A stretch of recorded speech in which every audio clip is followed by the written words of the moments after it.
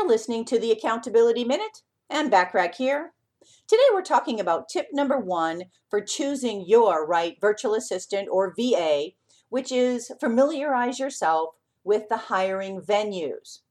Typically, you'll find the best bang for your buck through bidding sites such as Upwork or Guru or Get a Freelancer. Each bidding site platform operates just a little bit differently, but you'll quickly find your way around.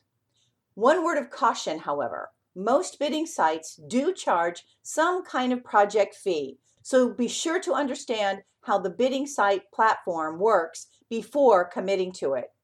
As the client and buyer, you have the advantage when using bidding sites because you have the opportunity to thoroughly research dozens of qualified virtual assistants.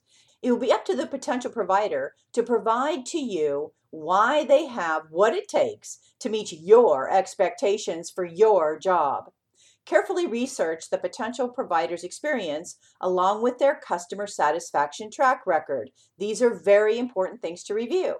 You can also look for a virtual assistant at non-bidding places, of course. Places like assistu.com or ivaa.org. That's I virtual A assistant A association.org. Here's an action step for you. Explore the bidding sites. Take special note in the fees involved, responsibility of the buyer or provider. In addition, look for a service that offers dispute resolution or payment protection should the provider not deliver.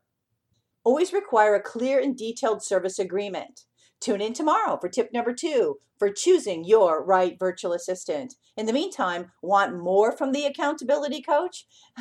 Well, subscribe to more high-value content by subscribing to the Accountability Coach podcast. Thanks for listening.